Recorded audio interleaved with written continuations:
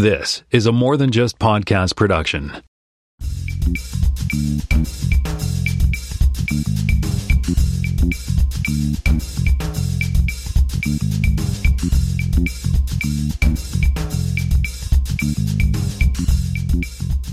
Hey everybody, welcome to another episode of More Than Just Code Podcast. My name is Tim Mitchell and I am in Toronto, Ontario, and I'm more than thrilled to be joined by James Thompson in Glasgow, Scotland. Thanks for having me. It's nice to actually talk to humans and see their faces. Yeah, for sure. Yeah.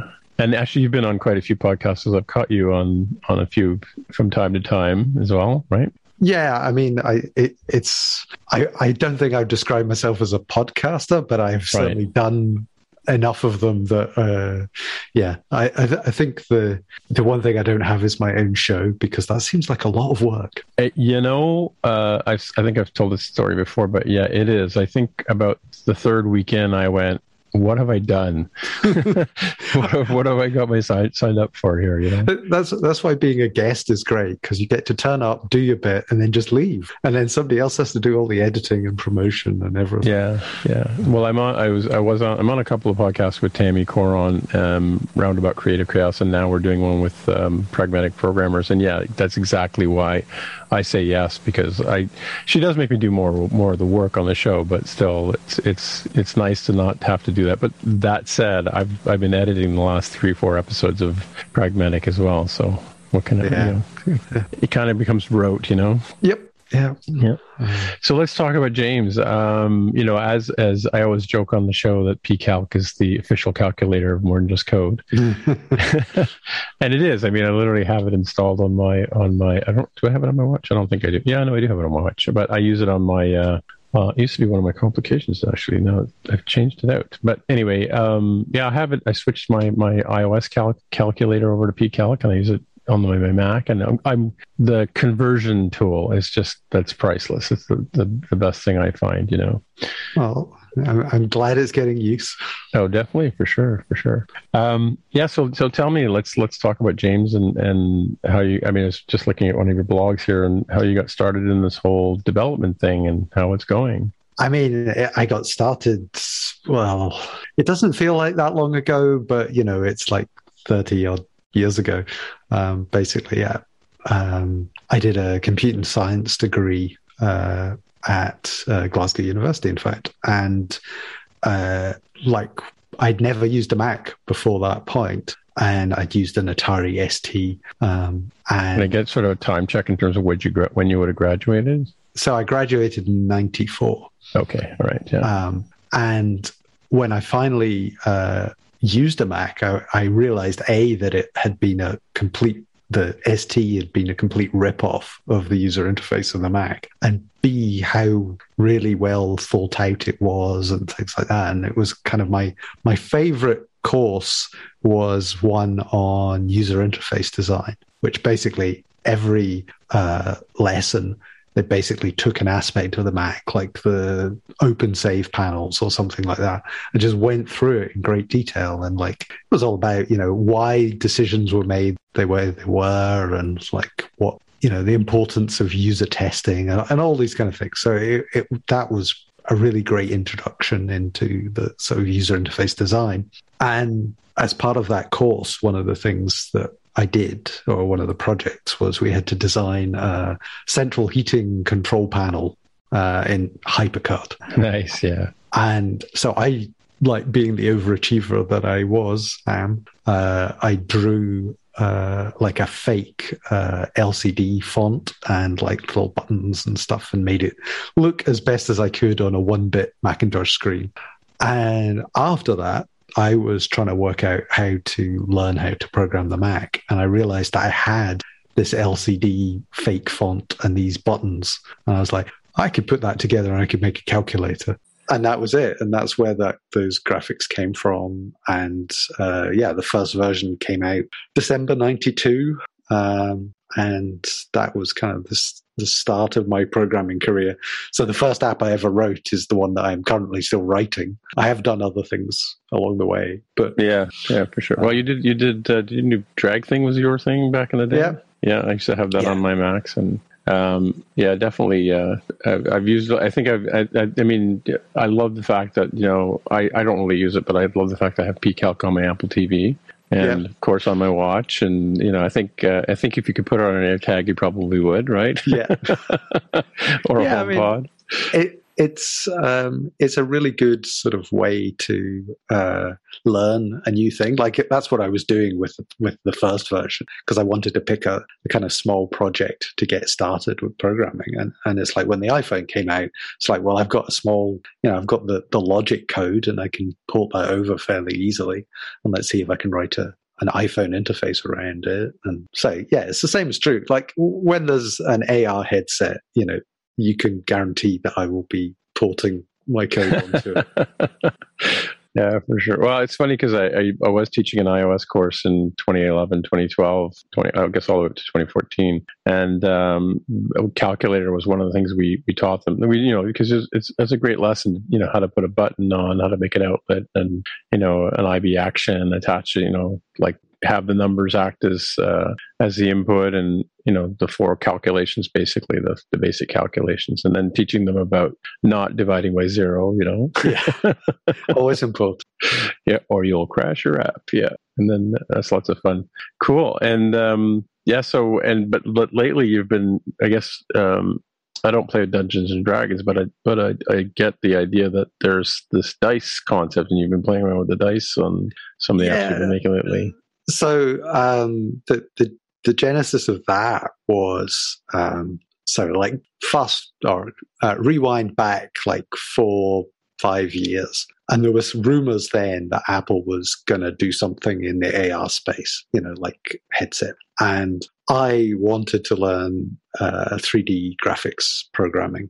I'd done some at university, but computers were quite different back in like '94. So I started playing around with 3D graphic stuff, and the PCalc's About screen grew out of that. And I was just sort of playing around, seeing what you could do with Apple's 3D engines. And I had then, I did that for a number of years, just sort of playing and learning stuff. And I started playing D&D with friends. There's a podcast, Total Party Kill, on the Incomparable, and played with like a number of people that people might know from the Mac world, Jason Snell, Mike Hurley, people like that. And Jason made an offhand comment at one of those sessions saying, "I'm surprised you haven't made a dice app yet." And I thought, wow, how hard can that be? Yeah, because you'd already done the bananas at the Easter thing, right? There were actually like your standard 6-sided dice where you could do them in the PCalc About screen as well. You could throw them around. Right. So I had already worked out sort of the basics of it, and I figured, yeah, I can use my knowledge of that, and I can make a dice app. So I gave myself a week, which was quite for somebody who's made like, half a dozen apps in his entire career, this, making a new app from scratch is something. And I thought, well, I'll give myself, it actually took me 2 weeks, but that wasn't bad. And I got it on the store from like hitting new project to like being ready for sale in 2 weeks. Of course, I didn't really stop there. And I've done a lot more to it since. I mean, financially, it's not like the best investment of my time, but in terms of learning, it really is, because there's a lot of stuff where it between both Dice and PCalc, if Apple comes out with a new technology and it's something that I want to explore, like AR stuff or whatever it is, I can often find a use for it, and I'll like experiment with stuff, but then I'll ship the experiments, Right. So do you, like, as we moved from Objective-C to Swift and now to Swift UI, do you roll bits and pieces into your apps that way, or? Yeah, it's like, so in Dice, the preferences window and the widgets are all Swift UI.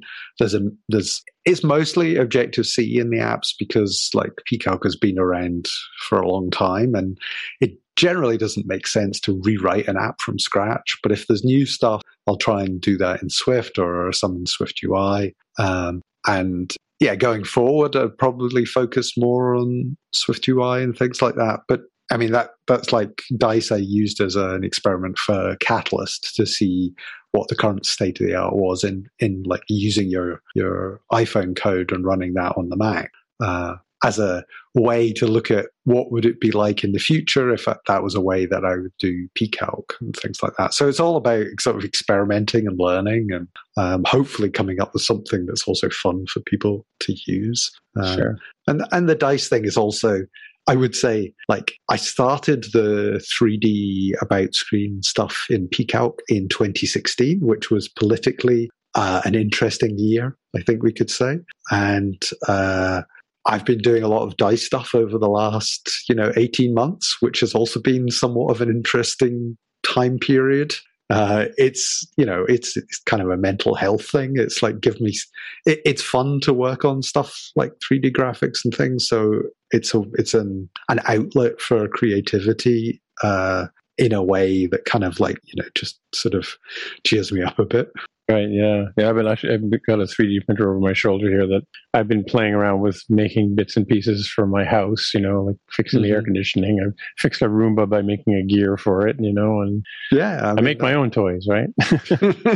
Yeah. And it's like, if I've got half an hour and I just want to like chill out or do something, I could design another set of like virtual dice that go in the app. And, there's a little creative project by itself. And yeah, I mean, all of this stuff is about, yes, it's about making a living, and that's why I sell the apps. But it's also about, trying to learn and do stuff that's fun and kind of try not to burn out too much, I guess. Right. So let's talk about the business side. So are you what you would consider a truly independent indie developer? Or are you surviving? It's like the company, it's myself and my wife, and we've been doing it, like the company's existed since 97. And yeah, it's pays our salaries and keeps the lights on. So, it's not like retiring money, but it's, it's a good living, and I've definitely got no complaints on that front.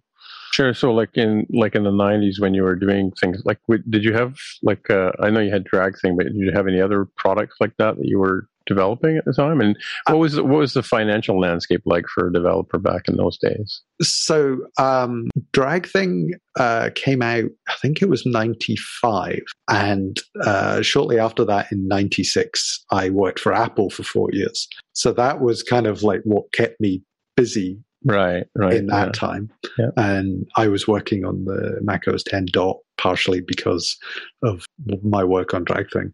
And after I left Apple, and I should state that none of my code actually shipped. I worked on the thing for like nearly 2 years and none of my code shipped, but that's another story. Anyway, after that, I went back to working on Drag Thing, and Drag Thing was really the sort of major financial thing. And pCalc was kind of had lain dormant for a while. I'd come back to it every now and again when I was trying to learn something new. But Drag Thing, bought the house or the flat that I'm currently living in. Really? Wow. Yeah. And it did very well. And at that point, I was selling it at $29 because back then, the market was not quite the race to the bottom, everything's free. Definitely, yeah. So, because I was selling for a decent amount, we did very well out of it. And, that I think Drag Thing naturally came to the end of its life because, it came to its end of its life because it was written in Carbon. I wasn't going to rewrite it. And then Apple killed all the Carbon stuff. Sure, yeah. When Catalina came around. But even then, it had been on a sort of downward slope for a while. And as it was going down, when I did the iPhone version of pCalc, it sold extremely well. And so it was on the up. So that's kind of where my time went. Just because it was clear that was going to be the driver of income. And now still, like the iPhone version is probably, iPhone iOS version is probably like 80% of our revenue or something. Wow, that's interesting. And the Mac version is probably, 10-15%. The rest of it's probably dice. As I say, dice is not like the financially wise thing to spend time on, or even if it's the fun thing to spend time on. But yeah, I mean, it's doing well. I mean, I think like our sales have been down, I think, a bit since the pandemic, because I mean, I think everybody's in a more difficult situations than they were, so that's kind of not surprising. But it's certainly enough to live on, and that's all I think you really need is enough. I never want to be the person who's like trying to make money at any cost, if you see what I mean.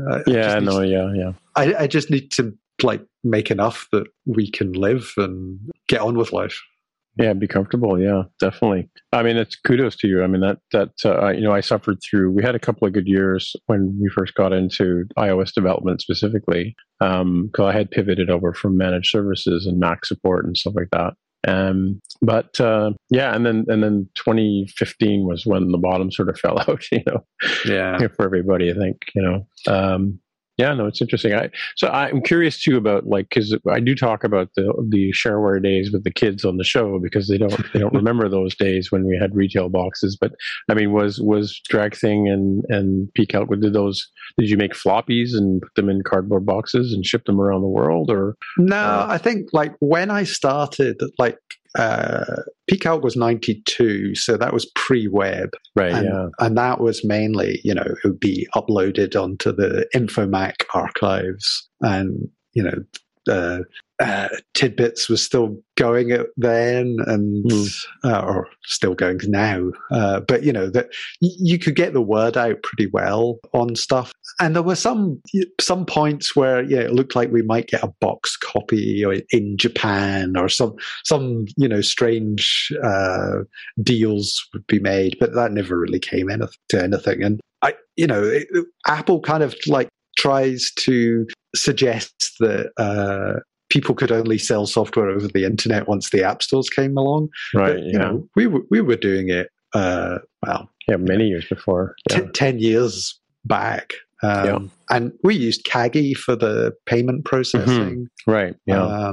Things like that. So, I don't know if we were ahead of our time, but it was kind of, it always seemed archaic to have like physical things that you shipped around the world. Yeah.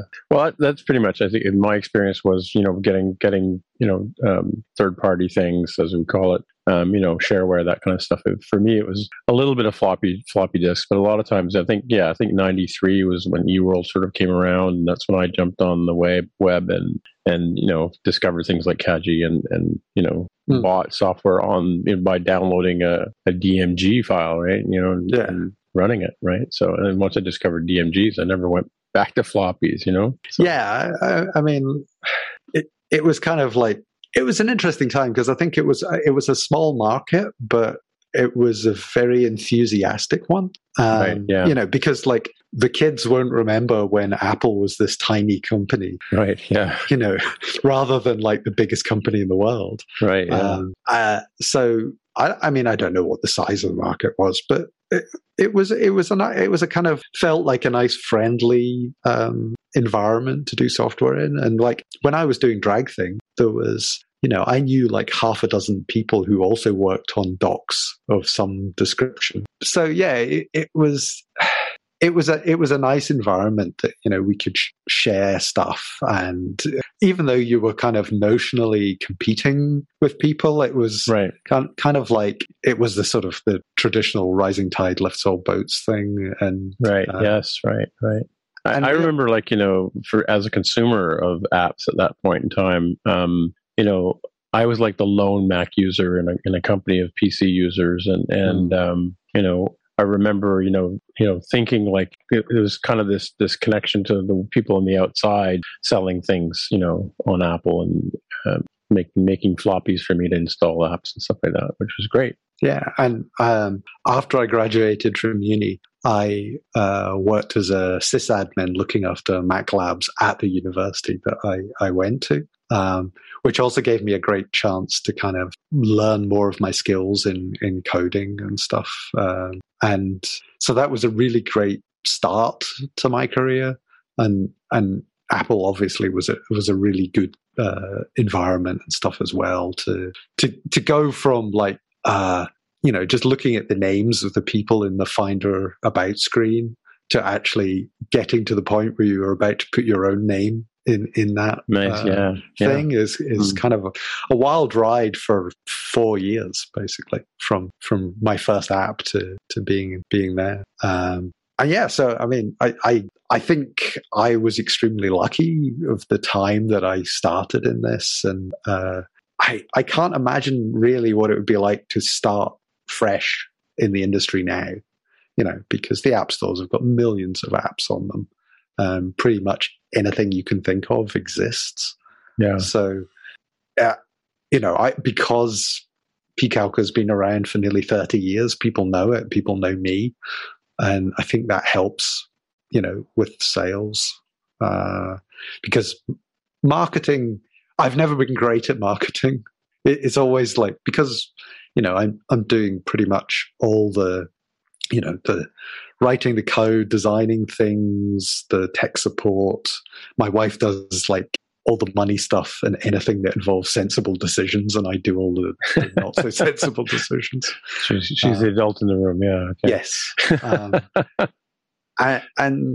Yes, so it's been as I say, luck. I think I don't want to put it entirely down to luck, but I think a lot of it's luck and being in the right place at the right time and being around. Yeah. I mean, there's not many Mac apps still around that have been around that length of time. I mean, BBEdit is kind of, for sure. Yeah.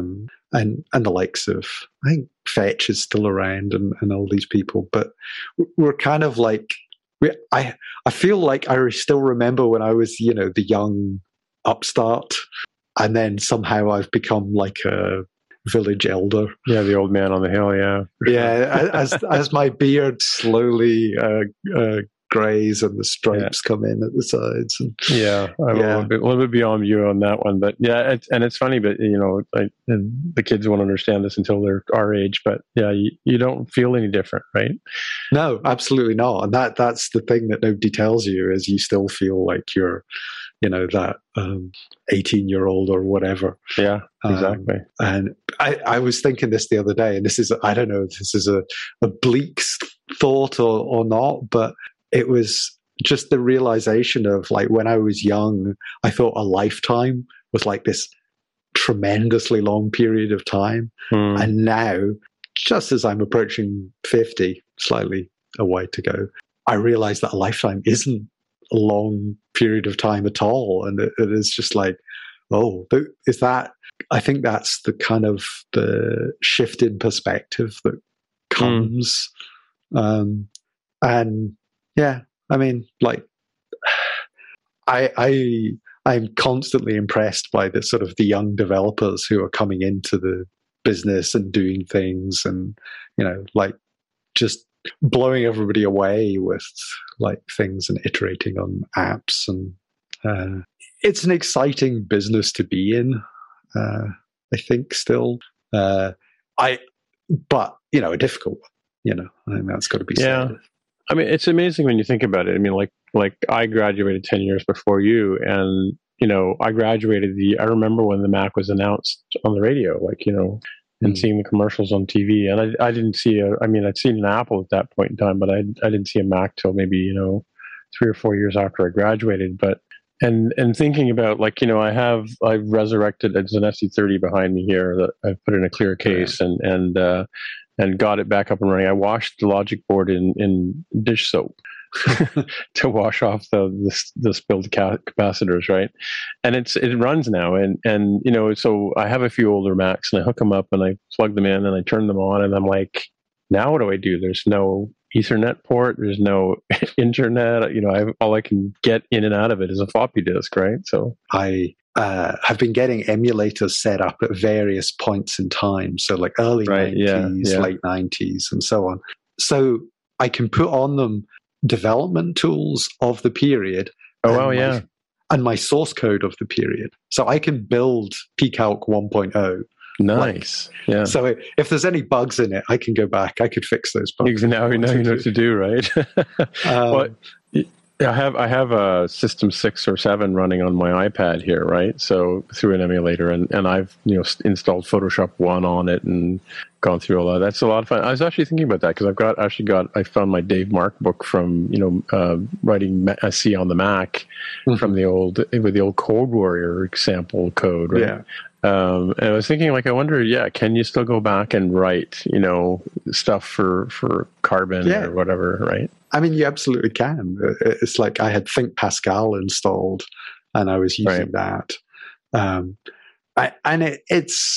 It's interesting because we've come so far, and also it doesn't feel like we've come far enough, far at all. It's a strange feeling of when you go back to a Mac that's 25 years old or more, approaching 30 years old. And it's kind of the same. It's menu bar and icons. And I think somebody who used a Mac in 1984, if you put them in front of a current M1 Mac, they'd still be able to kind of figure it out. Oh, for sure. And it's that kind of consistency that I enjoy. I mean, I'm certainly somebody who, if Apple makes some user interface change that I don't like, will complain about it and, say, oh, it was much better back in the day kind of thing. Right. But these crazy kids and their, Apple TV interface and wiggly icons. Yeah, but, I think that's just, that's something that I need to get over. I think we've earned the right to be a little curmudgeonly, right? A little. I mean, I think I'm sort of I'm kind of mid curmudgeon. I haven't fully evolved into my final form, but we'll see how it goes. Yeah. Yeah. So I can't complain about that. Yeah. Cool. Well, I have another section of the show where I don't know if I've ever mentioned this, but on Roundabout Creative Chaos, I had a wish list of guests that I would put on, and Tammy was meant to reach out to them, and you were always on my list of someone I wanted to talk to. So I'm really glad that you're here. And so we used to ask some questions to sort of give people something to talk about. And if you're willing, I'd like to ask you some of these random questions. They're not fully random in that they're based on the work of Marcel Proust. In fact, I've gone back and poached some of the questions from him. So if you're happy, I'll hit you with them. Sure, let's go for it. All right. So the first one is, what is your motto? Ooh. I guess professionally, my motto would be something like always be learning, because it's a way to keep your brain working and young. Yeah, for sure. And there's always new technologies and new things. And, it's like just looking at an iPad with a LiDAR sensor on it, and you're moving around and building a 3D map of a room and doing whatever with it. It's can't imagine that kind of thing 30 years ago. So, yeah, I think that's it. Well, I'll go with that. All right, cool. Who are your heroes in real life? Ooh. That is I mean, I can talk about programming heroes. That's sure. kind of an easy one.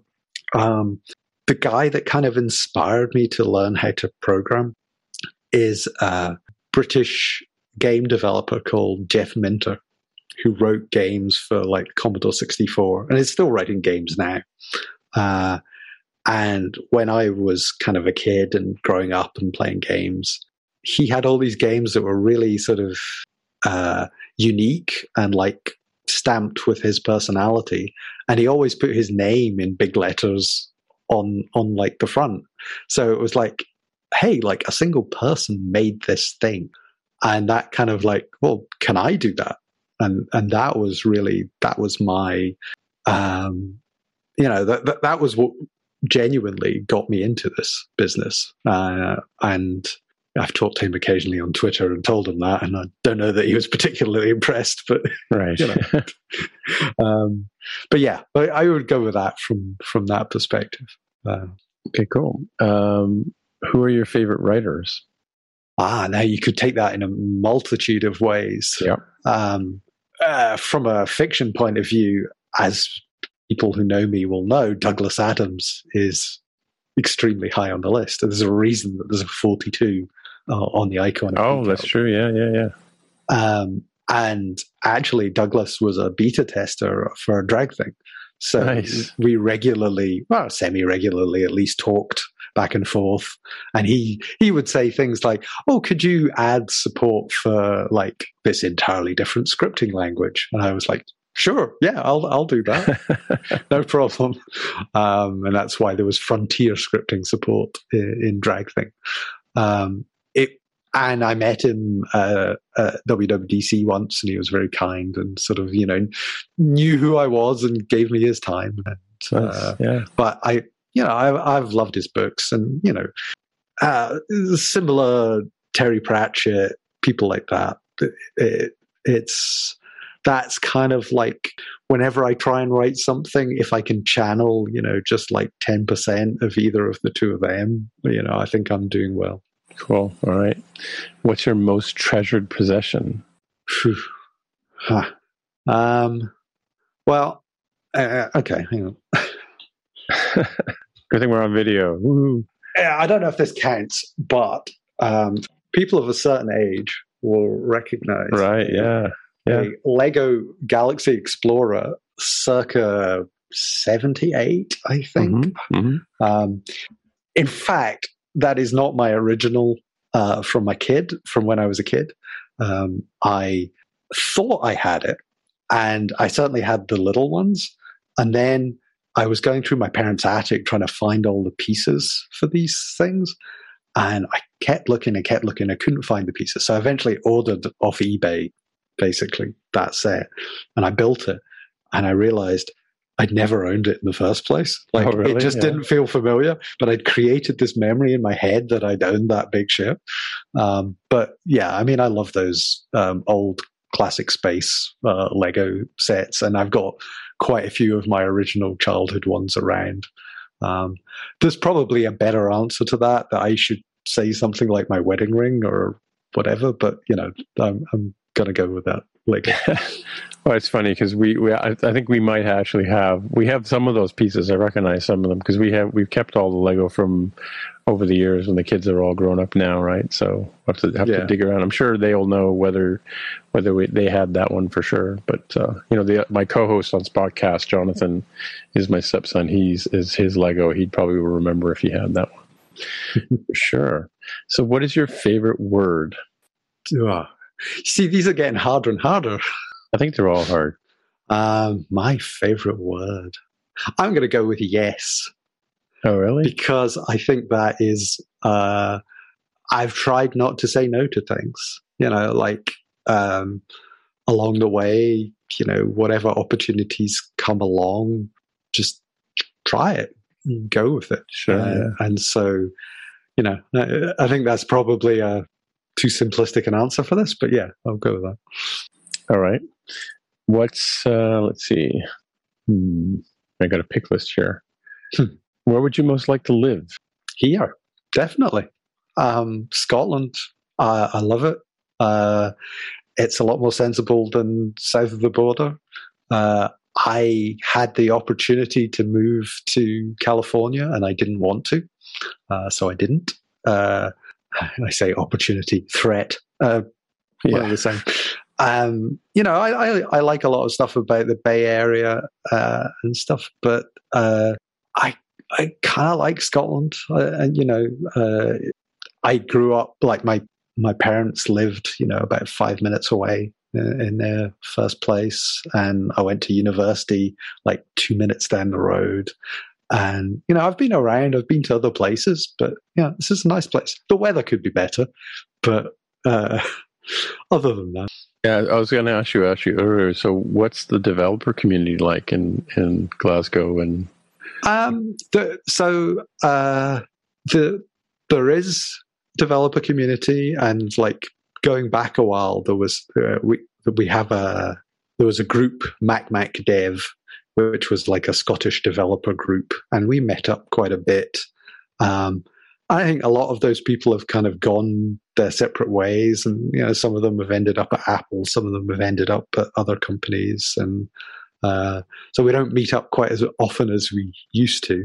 But I think the internet has kind of, I wouldn't say it's reduced the need for local groups, but it's definitely made it a lot easier to be part of like a bigger group than just a sort of a lock to a particular geography.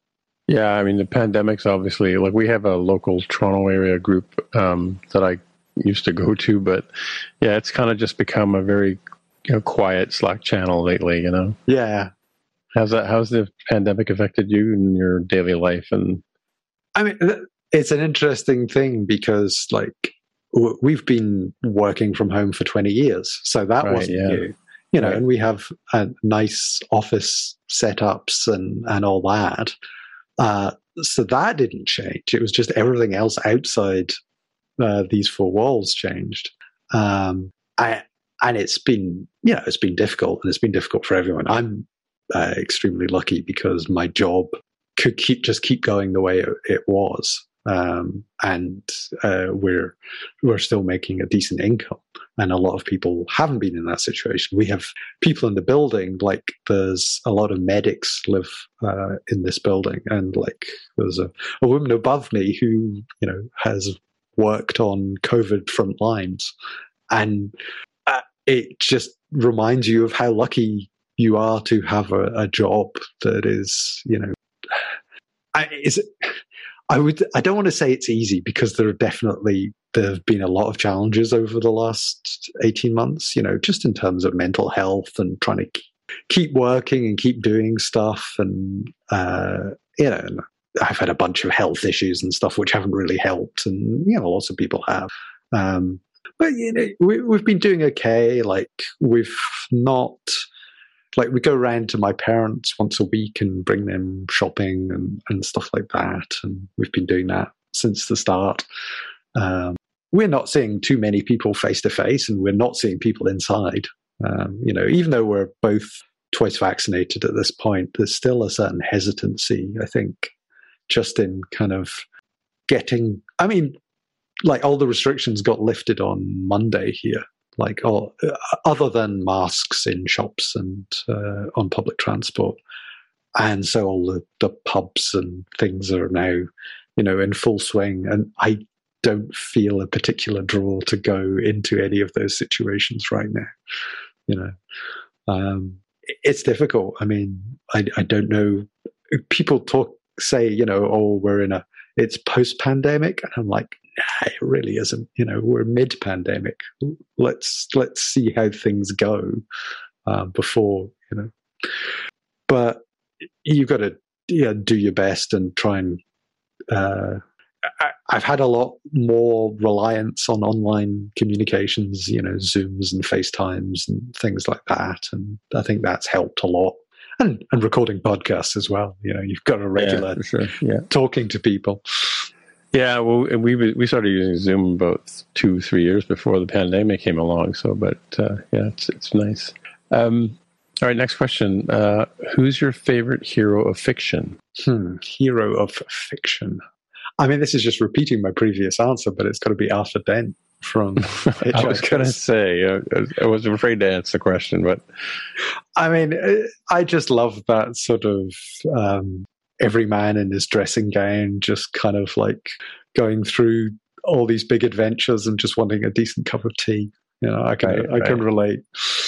So what did you think of the Hollywood version of Hitchhiker's Guide? I've seen it once. I didn't particularly like it. I know I should go back and watch it again with like the decade plus of difference from it. God, it's probably more like 2 decades now. I don't want to think about that. Because I think Douglas died like 20 years ago or something. Has it been that long? I don't know. I don't want to say that without actually looking that up. But I quote him all the time. Yeah, he died May 2001. So wow, yes, it's more than 20 years. Because I don't think he saw the iPod even. Really? Wow. Yeah. I was due to meet him at a WWDC, and we talked about it weeks before, and he died just before the WWDC, and that hit me like no other kind of celebrity death really had. I think Steve Jobs to a certain extent as well, but Douglas, it was just strange because we had been talking, and we were I had said something about, meeting up and saying hello. And yeah, so that was that's sad. One of those things. Well, I quote him all the time. I love the line about technology, that we're surrounded by all this technology. We just want things that work. I think the internet would be helpful if it was working right now. Well, yes. I'm also rapidly heading towards the age Douglas was when he died. Oh, yeah. Which is one, because he died at 49. I'm really? Wow. Yeah. Wow. Yeah, I mean, that was one of the things, I think it was when I turned 43 or something, I realized that Steve Jobs was 43 when he stepped up on the stage and introduced the iMac. Oh, really? Well, really? Yeah. And that was one of those moments of oh, what have I done with my life? Mind you, he was fired from Apple when he was 30. What were you we weren't that popular either. Well, no, but I think I was in the audience for that iMac reveal because I was actually working on the iMac. I didn't know I was, but I was working on the iMac team at that point. So we got to go along to the Flint Center and see that demo. But yeah, I mean, I was thinking, well, he's a proper grown up, and then when I'm 43, I'm thinking, well, I'm not a proper grown up. Yeah, you're just a 17-year-old in really old skin. Yep. All right. I think we'll do. What do you consider your greatest achievement? Greatest achievement. I mean, managing to sell the same app for 29 years is probably going to be up there, just because it's kind of rare. Mostly staying sane. Yeah. I mean, I think it has to be Peacock, because between Peacock and Drag Thing, it's kind of that's been my income for the majority of my life, and I've done pretty well out of it. So I don't have kids, so if I had kids, I would say, oh, of course the kids, but name one. You'd have to name one PCAL or something, right? Yeah, I think they would not appreciate that. No, for sure. So we're just going to wrap up. So why don't you, can you tell our listeners and watchers and viewers where they can find you and get in touch with you, and what you're working on besides PCalc and Dice? Yeah, I think if you want to find me, the best place is on Twitter, and that's James Thompson, and it's Thompson without a P. And PCalc.com generally has all the main apps that I'm working on now. TLA.systems is the company one, but that's really just links to PCalc. And yeah, what am I working on now? Well, I'm exploring all the new stuff in iOS 15 and macOS 12, and seeing what I can put together for the autumn. The autumn, which is a lot closer than I would like it to be. We're probably 6 weeks away. Yeah, it's coming up. And I wouldn't say that I've got anything particularly great to show for my summer work so far, but I feel that everybody should cut themselves a bit of slack, because we're now in the second year of doing this, and I think everybody's emotionally and physically burnt out, and it's just do what you can. Cool. This has been another episode of the More Than Just Code podcast. If you want to find out more about the show, you can visit the More Than Just Code website at mtjc.fireside.fm. There you can find a summary and show notes of each episode. We list links to the apps, code, and news that we mentioned on the show. If you like the podcast, tell your friends, leave a comment on the website, or write a review on iTunes. And please recommend us in your favorite podcatcher. All of these things help others find out about the show. We really appreciate your help with spreading the word. We're also on Twitter, Facebook, and Instagram. We'd love to hear from you, so use the hashtag AskMTJC and we may mention you on the show. Friends of the show can also join us on the podcast Slack channel. Once again, the podcast Twitter account is at MTJC_podcast. Please consider supporting the show by pledging any amount on patreon.com/MTJC. Every dollar pledged helps a lot. Thanks for listening. We'll see you next time.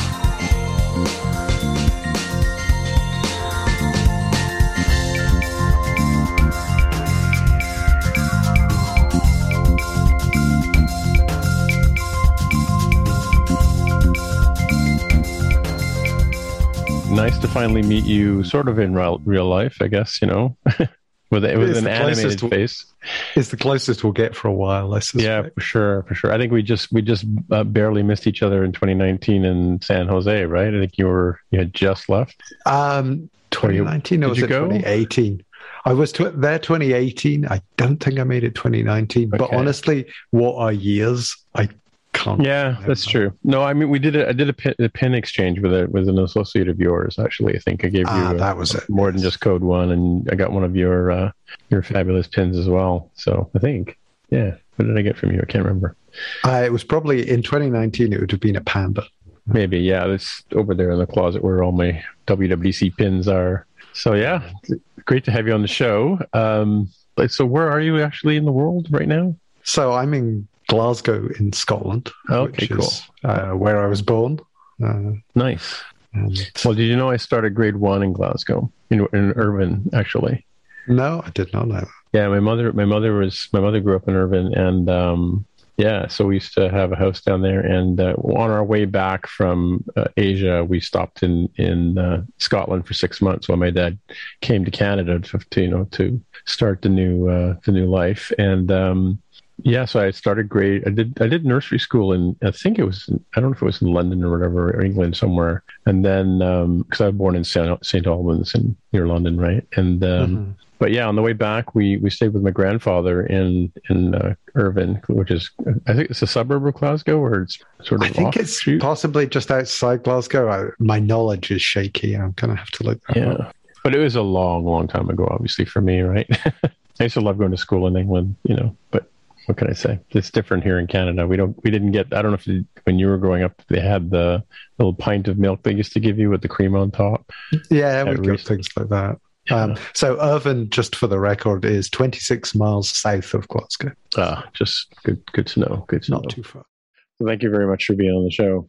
No problem. Sorry for whatever technical glitches were going on there. Well, that's, I'm surprised I just spoke to John Wilker in Colorado yesterday, and audio, we had issues, but, I'm surprised that we're actually able to speak to each other across continents, as it were, right? Yeah.